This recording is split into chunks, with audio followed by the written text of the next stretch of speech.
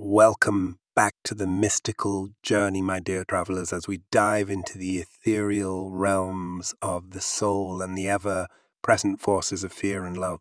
Now imagine your soul as a unique spark of light interconnected in a vast network above, each with its own celestial origin.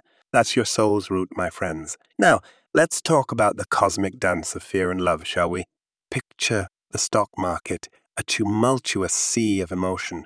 It's driven by greed, which, in essence, is a form of love, a love for material gain. But the fear, it's there too, lurking in the dips and dives of the market. But here's where it gets interesting. Through the garments of the godly soul, thought, speech, and action, we can transcend, my fellow travelers.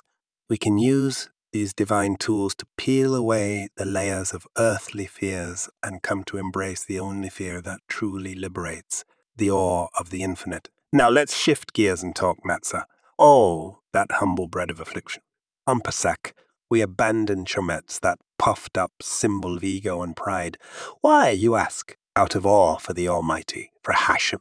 This awe, my friends, is the source of the 613 commandments, with 365 negative ones corresponding to the days of the year, each one a beacon that guides us away from the negative energy we might otherwise channel. By steering clear of the chometz, by engaging in this act of divine respect, we align with our higher calling.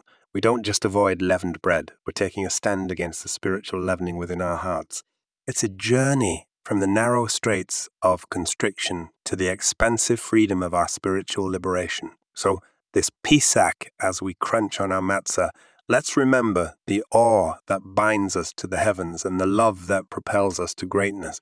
Until next time, seekers of light, keep threading the path of balance between fear and love, and watch as your soul soars ever higher. Shalom.